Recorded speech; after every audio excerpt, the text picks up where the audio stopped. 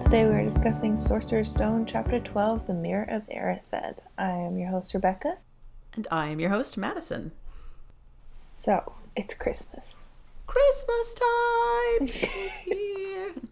Kind of. This is probably going up in November. I don't know if it is holiday music time yet, but consider that your preview if it's not.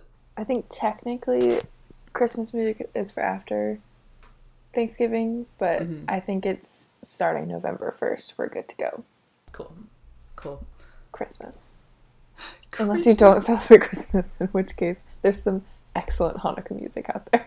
There is, and like non-denominational, non-associated, general wintry tunes. Some Yuletide tunes, some just winter tunes, and lots of stuff about snow.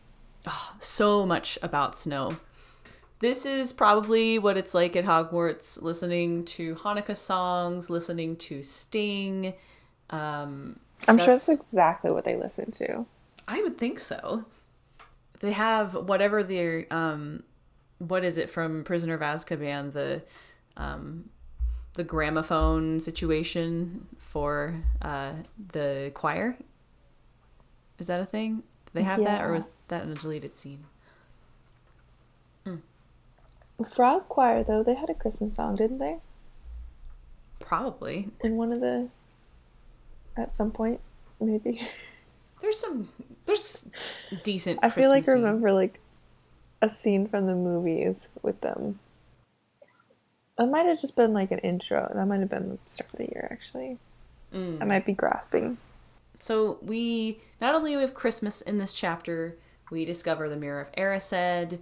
We get the invisibility cloak, have a nice chat with our old pal Dumbledore, and learn that the library is the scariest place at Hogwarts after dark.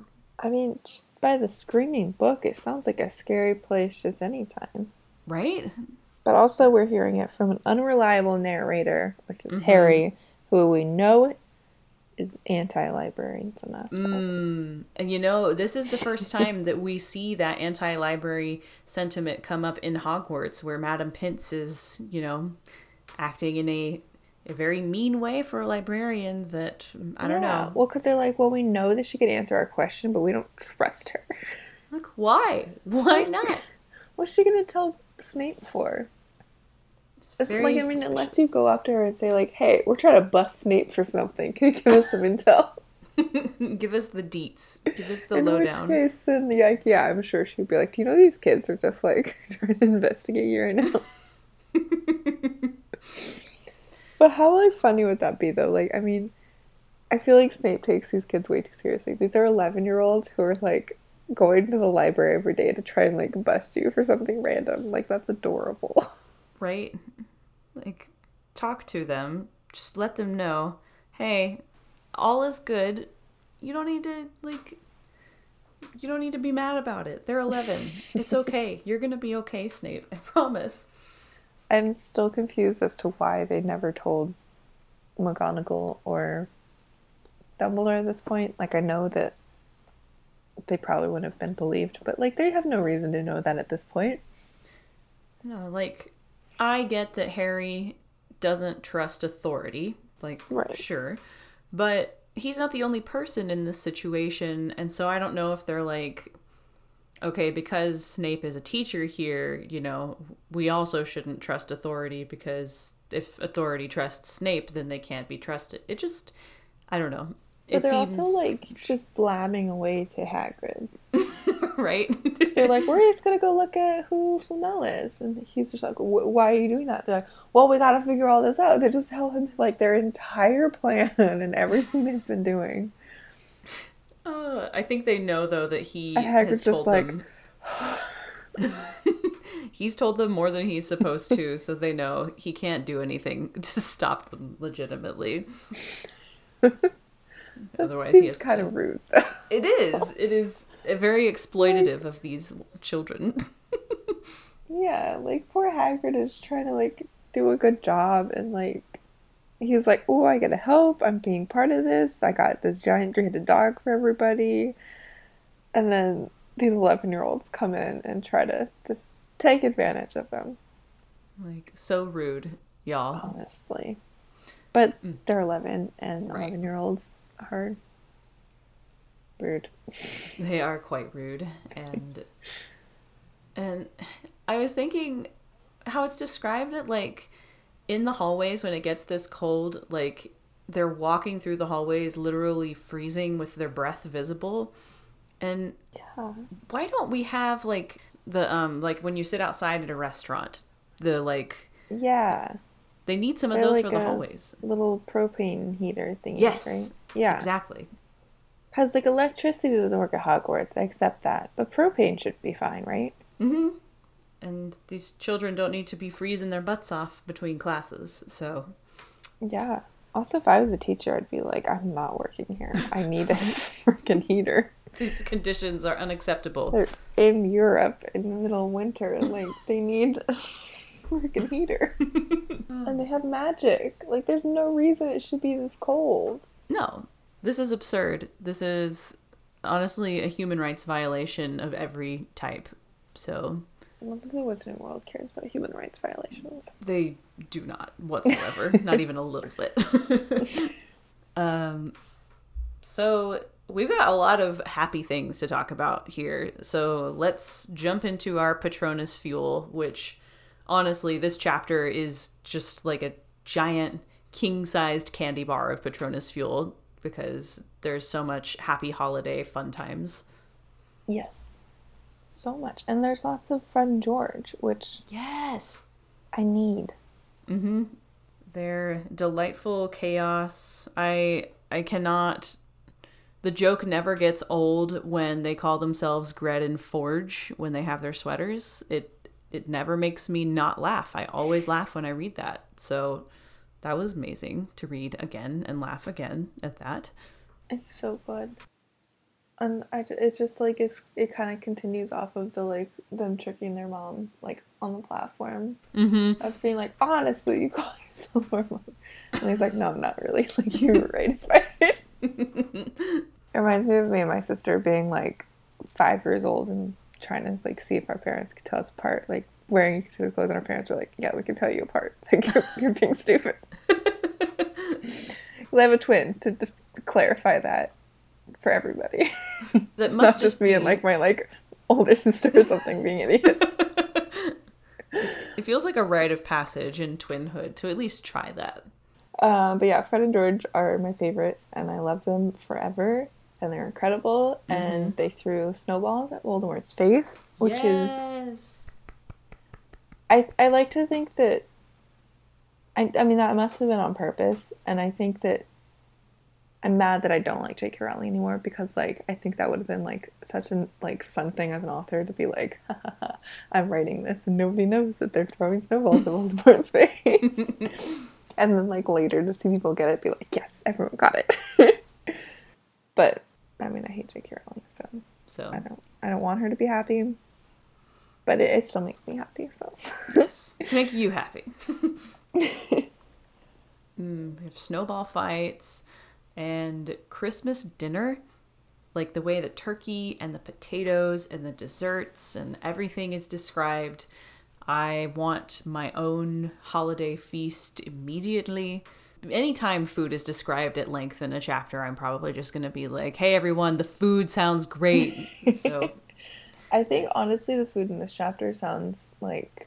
I think it's one of the best feasts that's described. Oh, yeah, by far. And I think part of it is I feel like being at Hogwarts at Christmas kind of... just with a few people would probably feel really special, and that adds to the specialness of the feast, because there's 20, 15 people there. Yeah. And then you have, like, the Weasleys with you, too, after, like, this, like, great day, like, having, like, a snowball fight, and then hanging out by the fire, and getting all these presents, and it's just such a good vibe. Yeah. It feels like it just makes you feel, like, warm fuzzies. All over. And wizard's chess. He learned how to play wizard's chess. Yes. He's not very good at it, but he's doing it. He's doing his best, and this is I like this kind of foreshadowing where it just fits perfectly into what's already happening, where we're going to play Wizard's Chess later, but isn't it adorable that they're playing it right now at Christmas? Mm-hmm. Doesn't feel And forced. he gets his own set too. Yes. I wonder how long it takes them to trust him. I think it probably depends on how long it takes him to get good. Very true. They're just like, you keep getting us killed, so we're never going to trust you. Never. Which is valid. I love the involvement of chess in this book. It's such a, like, I don't know. I like chess a lot. I played a lot of chess. It's very, I like the aesthetic, I guess. I agree. I think it's, in the movie, like, it's cool and all, but, like, in the book, I really like that it's more involved and you, like, could talk to the pieces and stuff, and it's just very cool. Yeah. It's a little less violent. A little. For the Wiz Olympics one year, I wrote the human chess tournament, and we decided that it was a, like, fight to the death. And all of the, if you were killed, whatever move it was that the other player did that killed you, so you can, like, lance a piece, you can fork it, that's how they would die. So it was extremely gruesome to write, but it was very funny. If you like really dark, gory humor, you can go read that on MuggleNet. It is very gory, so just be very cautious if that bothers you. Potter meets Hunger Games. Yeah, a lot like that. It was it was fun. It was really fun. So, Christmas, gore, all the good stuff. Who doesn't like a good gore story around Christmas? What is that? That movie Krampus? Oh, yeah. Yeah, Krampus. That's a creepy one.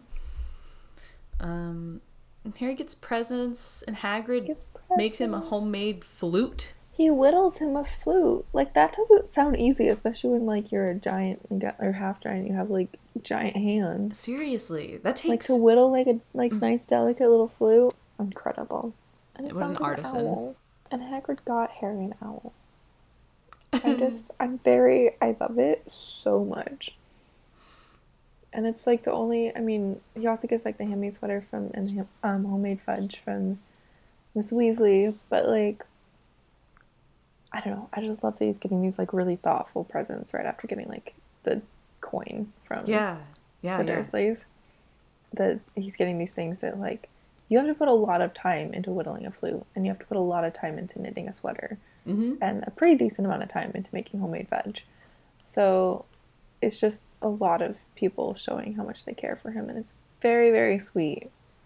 There's something really special about making a gift for somebody in that way.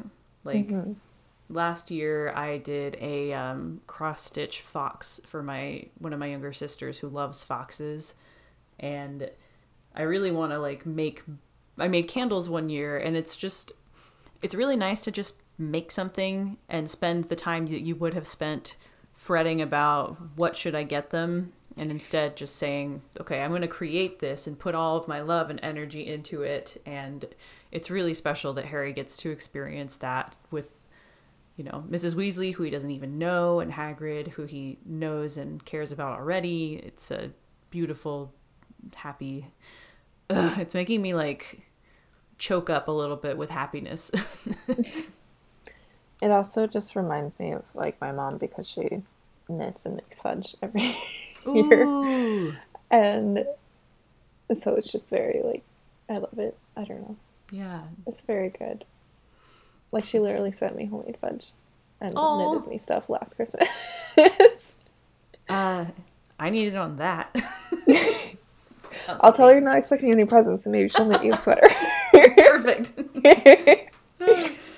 Oh my gosh. But she's not a witch, so knitting a sweater would probably take like forever. Fair.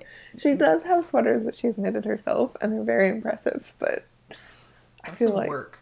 It's a lot of work. She knitted me socks one time. They have the tiniest little stitches. Oh, they're incredible. So much good happens in this chapter that we both were kind of, I'm sure there's stuff that we overlooked that could be nasty, but I don't know, the holiday vibes. It was such a like happy feeling. I had a lot of trouble coming up with something enchantingly nasty, but I did, Draco's pretty mean in this chapter as usual. Making fun of people for being,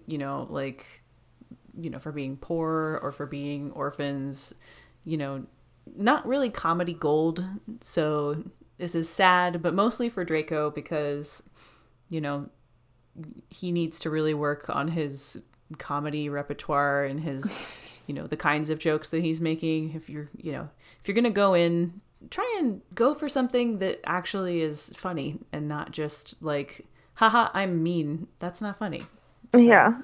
Especially because they're also, it's mentioned that he was trying to make fun of Harry for the way that he caught the snitch in the last chapter, of like calling him a frog or some sort of frog. And everyone was just like so impressed with Harry that they didn't even think it was funny. Mm-hmm. And so it's just like Draco like tripping over himself trying to be funny and like nobody thinks he is. So he's just like grasping and he's just like, well, I'm just going to be really mean then, okay? It makes me think that like this must be a kind of, in some ways, kind of a shitty year for Draco. Like, oh yeah. Well, I mean, he's worked so hard to be the most special child in the world, and then here comes the fucking chosen one, being literally the most special child in the world. I mean, I get it. And he's 11, so I'm going to give Draco a pass for this year. Mm-hmm. He gets older, and it's less forgivable, but he's a child. He's going off of what he's been told his whole life, and what he's been told is funny, which is, making fun of people who are less fortunate than you.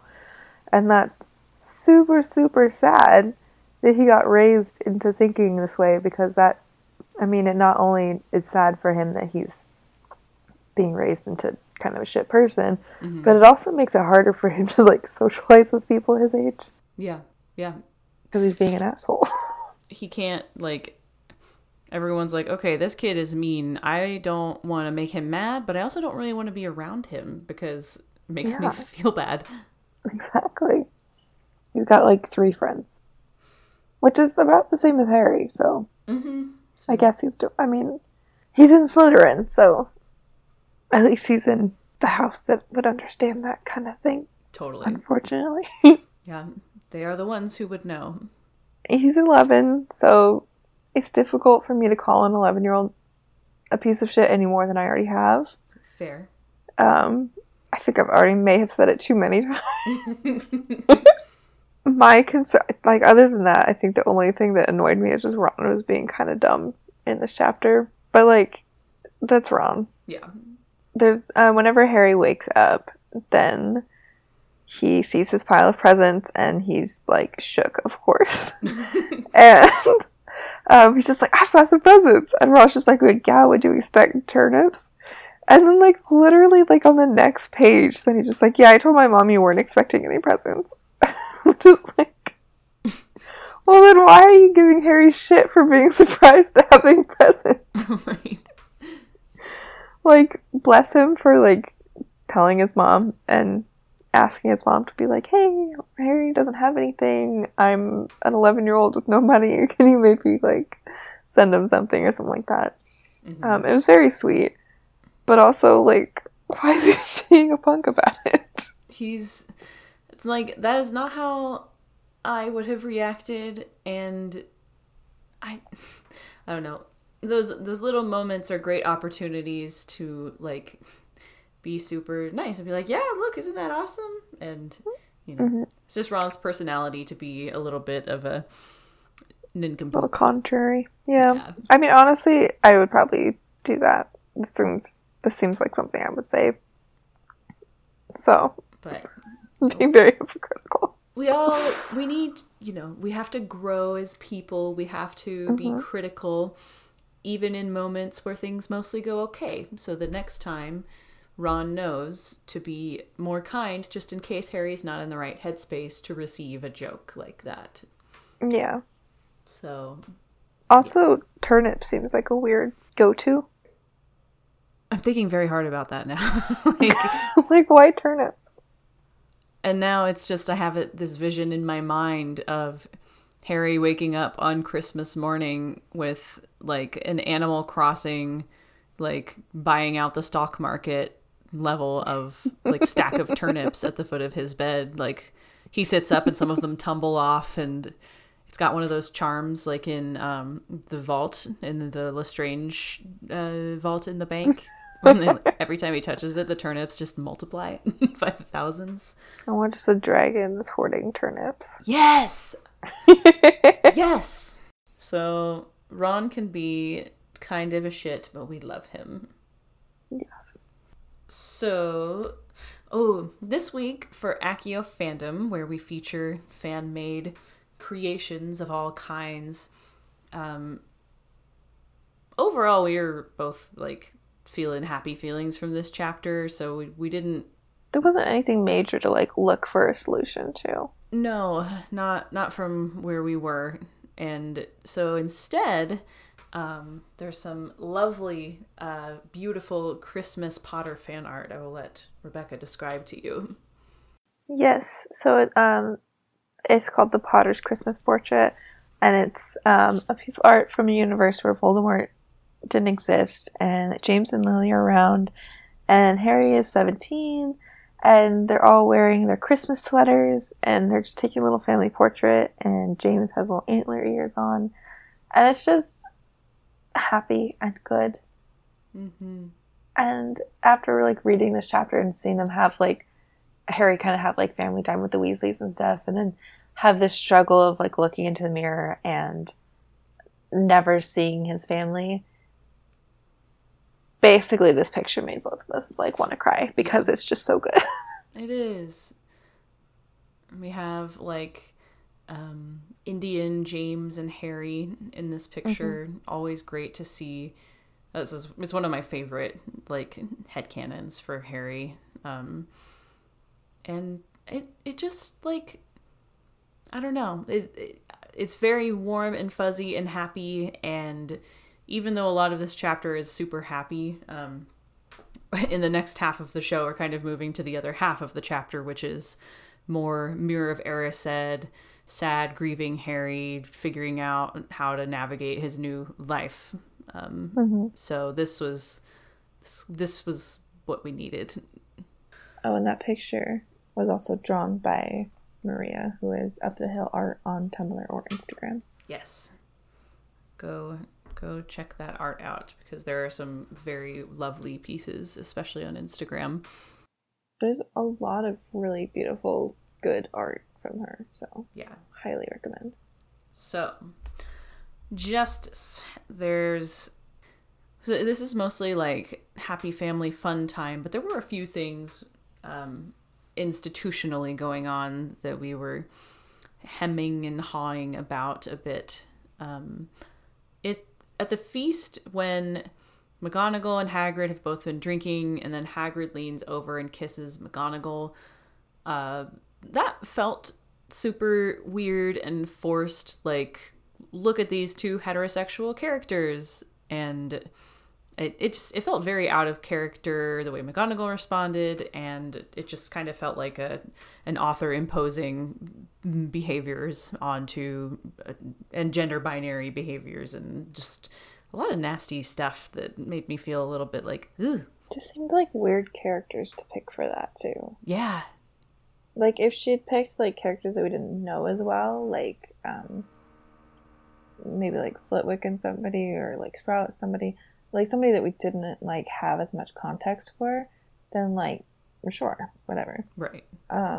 But we know Hagrid and we know McGonagall, and Hagrid, first of all, we see him get drunk a couple times in the series, but like overall, I mean, he can hold his alcohol. So yeah. I don't see him getting drunk off of drinking wine at the table. Unless he's got a really big wine glass. Right. It's possible, but it just, I don't know, it seemed kind of odd. It also just seemed odd for him to be getting drunk in front of his coworkers and students. Mm-hmm. It seemed weird in general that they were drinking at all, but yeah, saying they're responsible for children. But moving on from that, McGonagall also just does not seem. I mean, she's very powerful. She's very in control. She's very like respectable and restrained. And I get the idea of like wanting to like say that like, oh, she's letting loose around the holidays. But there's better ways to do that than saying like, oh, she got drunk and she was blushing because some guy kissed her cheek. Yeah. It just is weird, especially from Miss I'm a feminist writing the book. Mm-hmm. It was a weird thing to add in, and I think that there's more creative and more interesting ways to show the teachers having a good time. Yeah. Than saying they got drunk and kissed each other. It's like you said, if it had been different characters, that would be one thing, but like this, neither of these characters, it just this interaction did not feel genuine. Oh my god, I wish it had been Hagrid, like Hagrid kissing Dumbledore's cheek. Oh yeah, how sweet! Because that could have just been Hagrid being like goofy and just being like, "Oh, Dumbledore, you're the best," and just like being cutesy, and then Dumbledore just being like, "Oh, okay."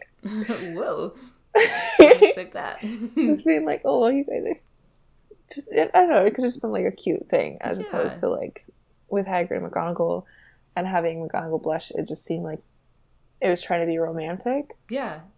Which getting drunk in front of children isn't very romantic. No. So we could just not do that. Like, it's like that whole, like, oh, it's the holidays, so there's extra room for romance and, you know, whimsy, which I'm all about that. But in this kind of forced way, you just, you know, let's have some creativity. Have it Hagrid and Dumbledore. Have it Snape and Flitwick, you know, like it's something else.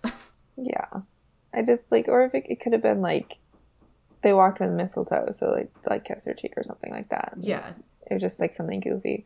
But just like, I'm also just like starting to get really stuck on the fact that they were getting drunk. Because it wasn't just like they had a couple glasses of wine and they were just like feeling relaxed. It seemed like they were drunk at that point. Have you had enough to be like giggling and kissing somebody who you wouldn't normally kiss? That's, you know, that's drunk, right? Yeah, I mean, unless you just like are real chill all the time. McGonagall's not real chill all the time. No, and Hagrid is also part giant, so for him to get tipsy at all, he has to be drinking a lot. He'd have to be drinking multiple bottles of wine. Yeah, which like been there. Don't recommend. It's just it's a little weird. Yeah, it's a lot weird. Yeah, it is. Don't get drunk in front of children. Please don't. That's my advice for the holidays. You can have a drink, have some wine, but like just, you know, kids. Also, if you're writing a children's book, maybe a fun way to talk about the holidays isn't to talk about the adults in your life getting drunk, but I don't know. That's just me. Lord Almighty brings some Christmases back. Right? Like, nobody wants, like, the adults at the Christmas party to get drunk in front of the kids. Like, that's never a good time. And yet, here we are, talking about the adults at a Christmas party getting drunk in front of the kids. In a school. We could go on about, like, the normalization of, like, alcoholism and, you know. There's a lot of casual drinking in Harry Potter, considering the age, like, target. Yeah. And, like, I know there's definitely a cultural difference between us and, like, you know, the age of drinking in the UK and Europe is much lower than it is here.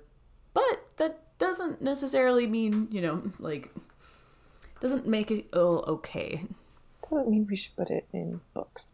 Yeah, it's, you know, when you show somebody that behavior is, you know, this is what we do at Christmas, this is normal, this is how everybody should be, then it, like, makes it more complicated and weird for, you know, people who don't want to drink or people who, like, avoid drinking for lots of different reasons. There's many layers here to, like, being more careful about the depiction of drugs and alcohol in children's books especially. Yes. Especially, like, during the holidays, because people who do struggle with drinking and stuff like that, the holidays are, like, the worst. They are, like, it is very, between the, like, the pressure to,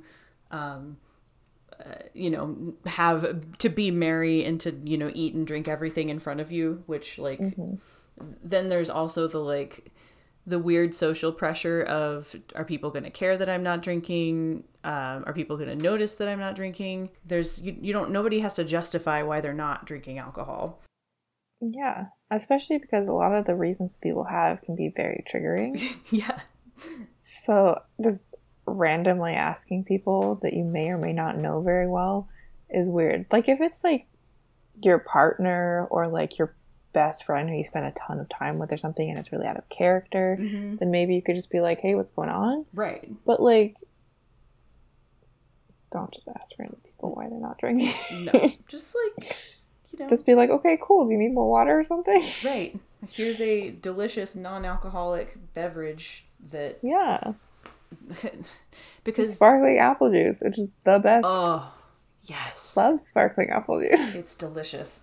Also, I have a complaint. Good.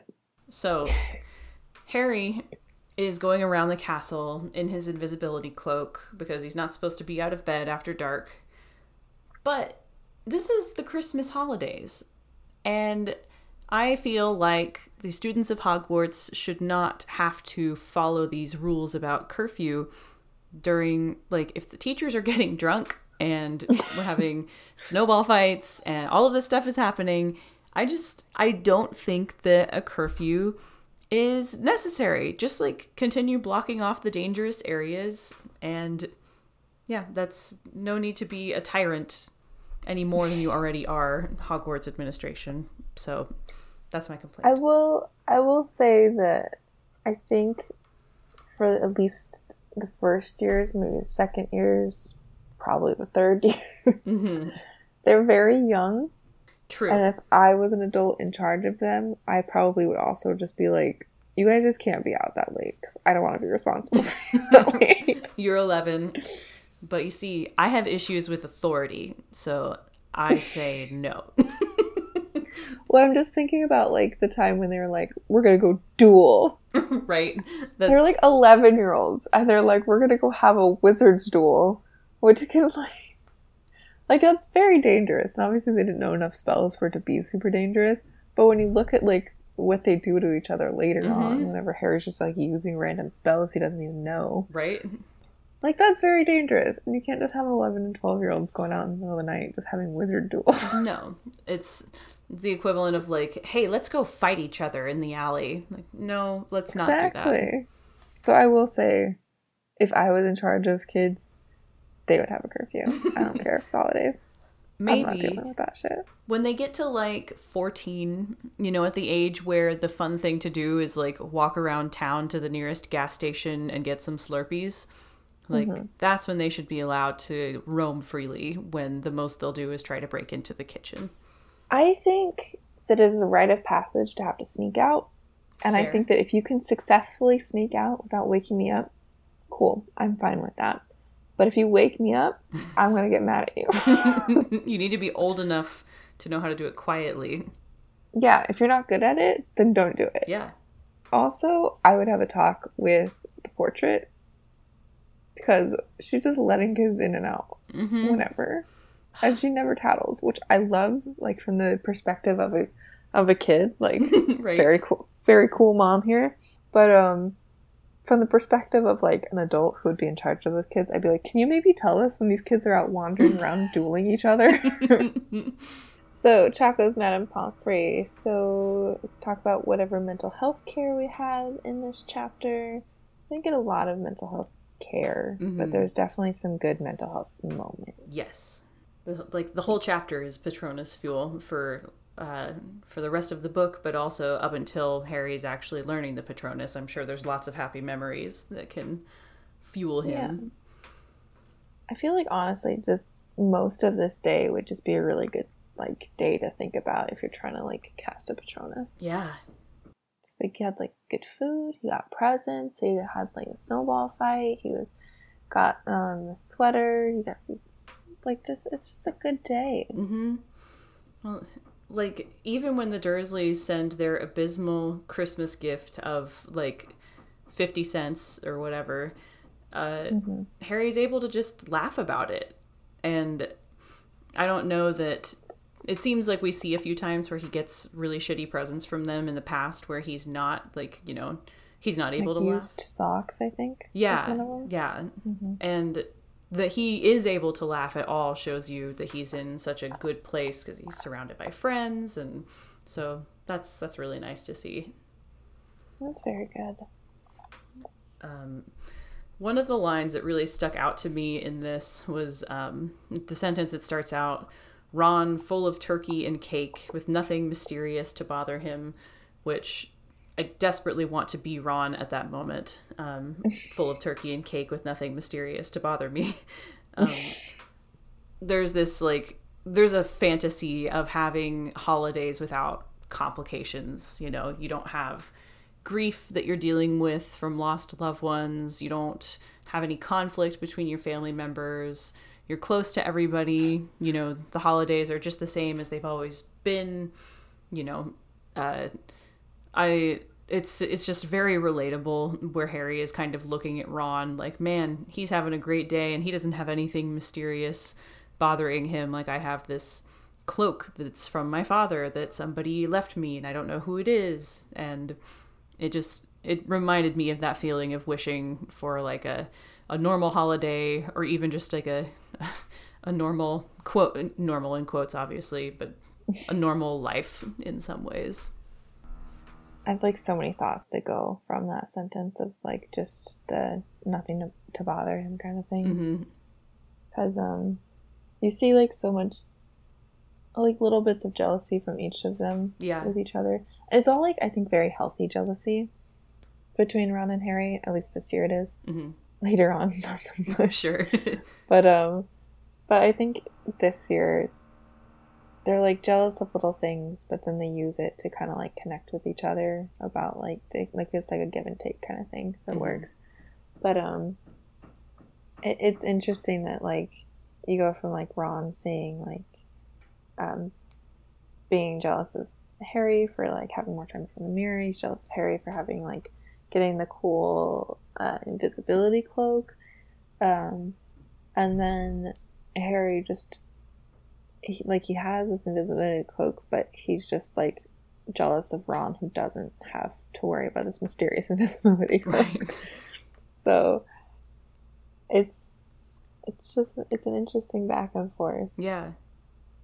And it's a very like nice, healthy response from these two kids. Like they're just so normal, and it's good. Yeah. It's nice to see that it seems like they get jealous and they also remind each other kind of what they have individually to be grateful for. Yeah, exactly. So we like that. Because whenever Ron's just like, oh, I wish I had this, and Harry's just like, well, it wasn't that great because this, and they learn from each other, and it's good. Also, just the whole like, I wish I could go to bed, but I can't because my brain is not going to let me, is a big mood. Like, I was up till 5 a.m. last night, so like, major mood. Oh, Jesus. Entirely my fault, still. Hey, it happens. It happens. Because sometimes you just like go to bed and you're just like, oh, but I need to think about this instead. Or I need to like get up and look at something. And I was like, I need to Google this weird random fact that I heard about 2 weeks ago. And then read it. Or yeah. Mine. Just like, I need to watch a documentary about like a murder mystery really quick. And then I can go to bed. I started reading a new Star Wars fan fiction tonight, and it's 150,000 words, and I have to finish it before dawn. So that seems valid. It very valid reasons to stay up all night. Yeah, absolutely. I don't know. I just like connect with that idea on like multiple different levels of just like having a sleep disorder and then also just having like any sort of like mental health issues. It's just like you see people who aren't struggling with something and you're just like, oh, you just like think about like how cool it would be to like not have to think about what you're thinking about. So just like no matter what's going on, you're always just kind of feeling like that sometimes. You mean like some people just like scroll through Instagram and go to bed? I know. Like some people just fall asleep. That doesn't sound right. Sounds fake, but it's real.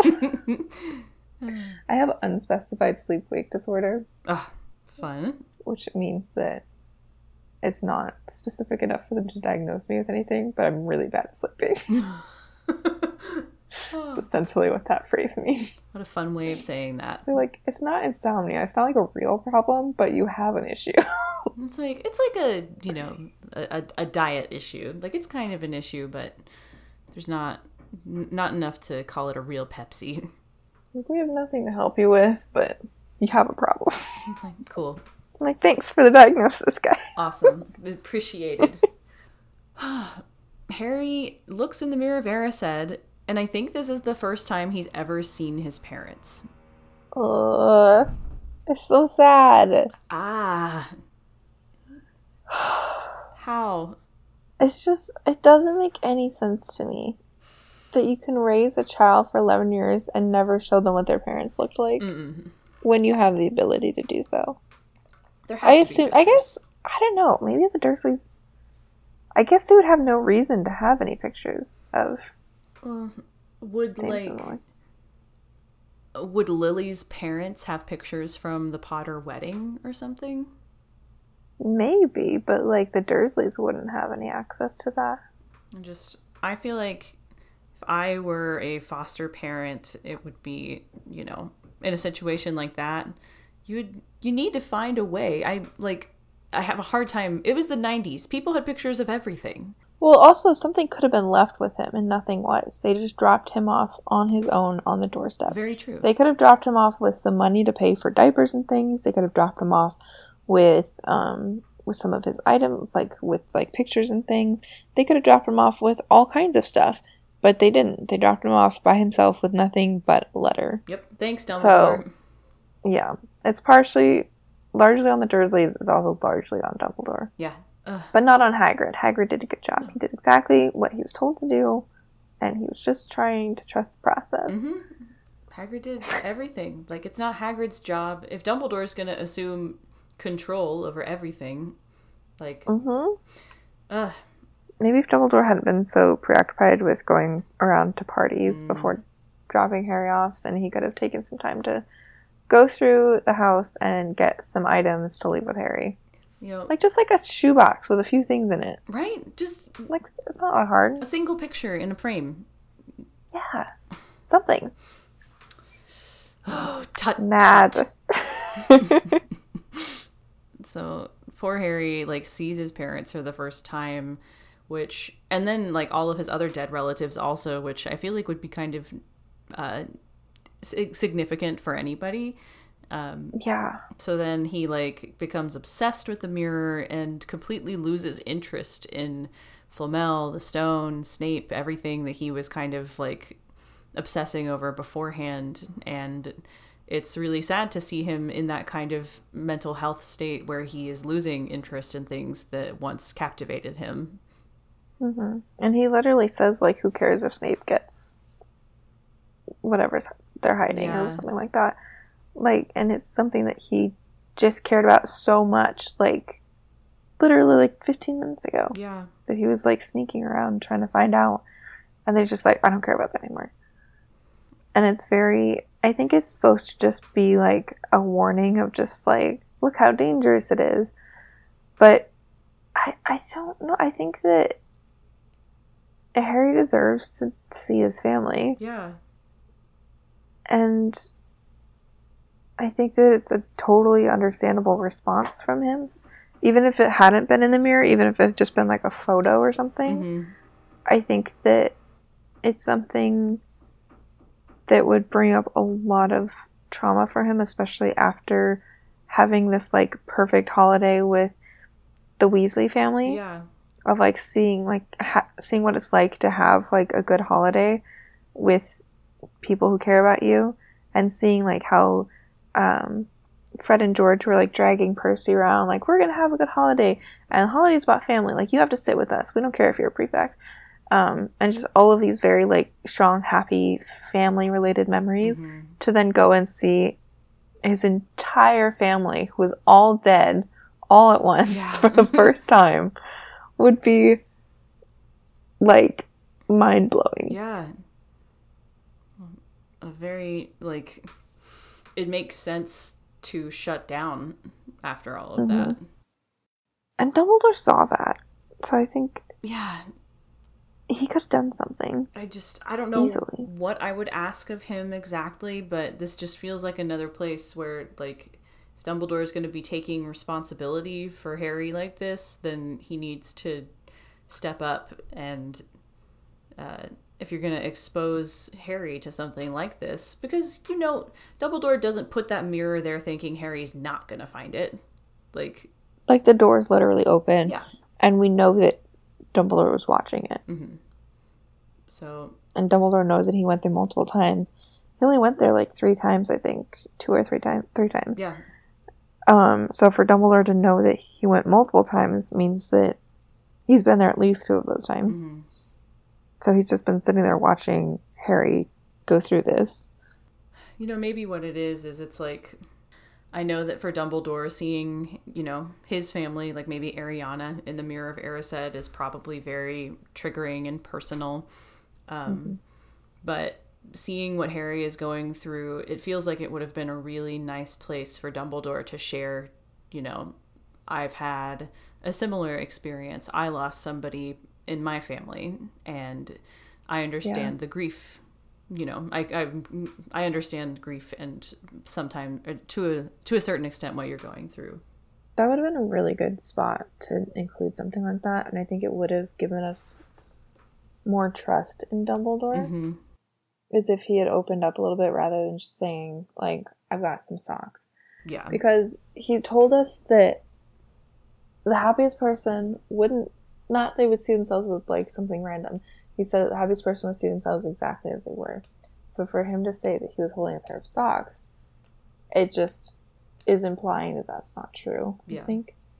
And Harry, like, suspects that, too, that he's not telling the truth. Mm-hmm. So it just, I think rather than giving us the thing of just like, ooh, Dumbledore's hiding something, I think it would be more useful to maybe have Dumbledore, like, disclose, like, I also see someone from my family that I wish was still here. Yeah.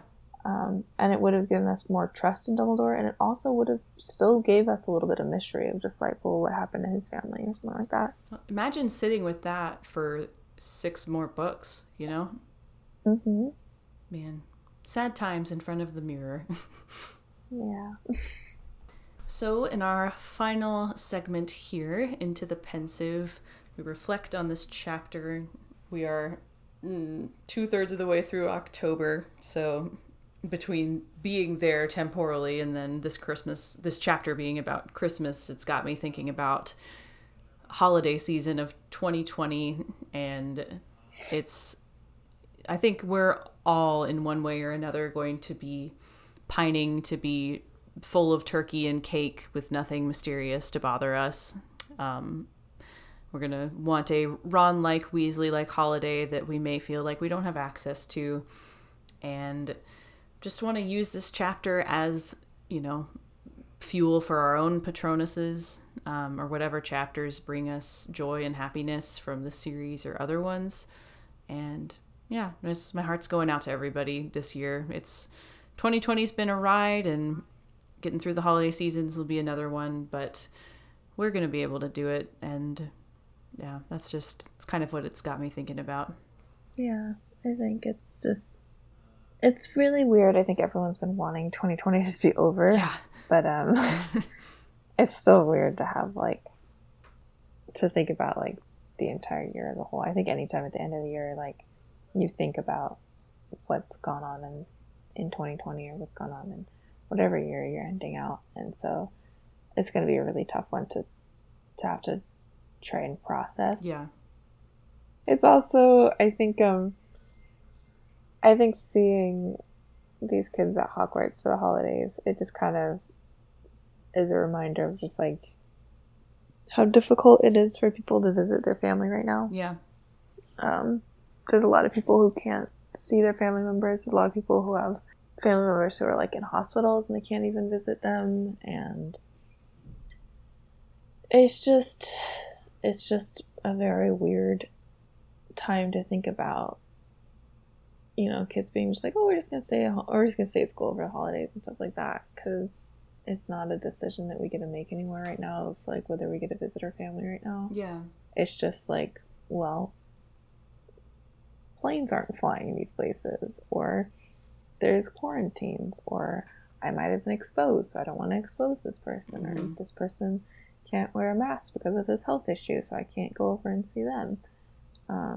So it's kind of sad to just like read this whole chapter about how happy and good it is that they're all coming together, and think about the fact that we can't all go be together with people right now.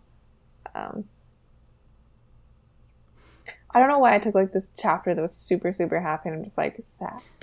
Well, reflecting on it, it's like, oh shit, I want a happy Christmas like this. And yeah.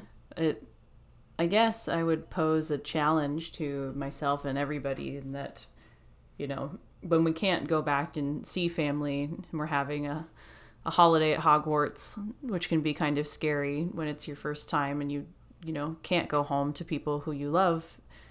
How do we make our home Hogwarts this year? How do we, where do we have our own little snowball fight? Where do we knit a Weasley sweater for ourselves?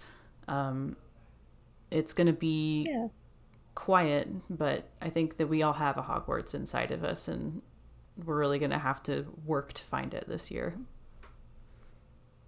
Yeah, and I think that it also, like, Harry's not with his family, and that's a good thing in this case. Mm-hmm. Like, just because you can't be around people you're normally around doesn't mean that you can't have a good holiday. Yeah.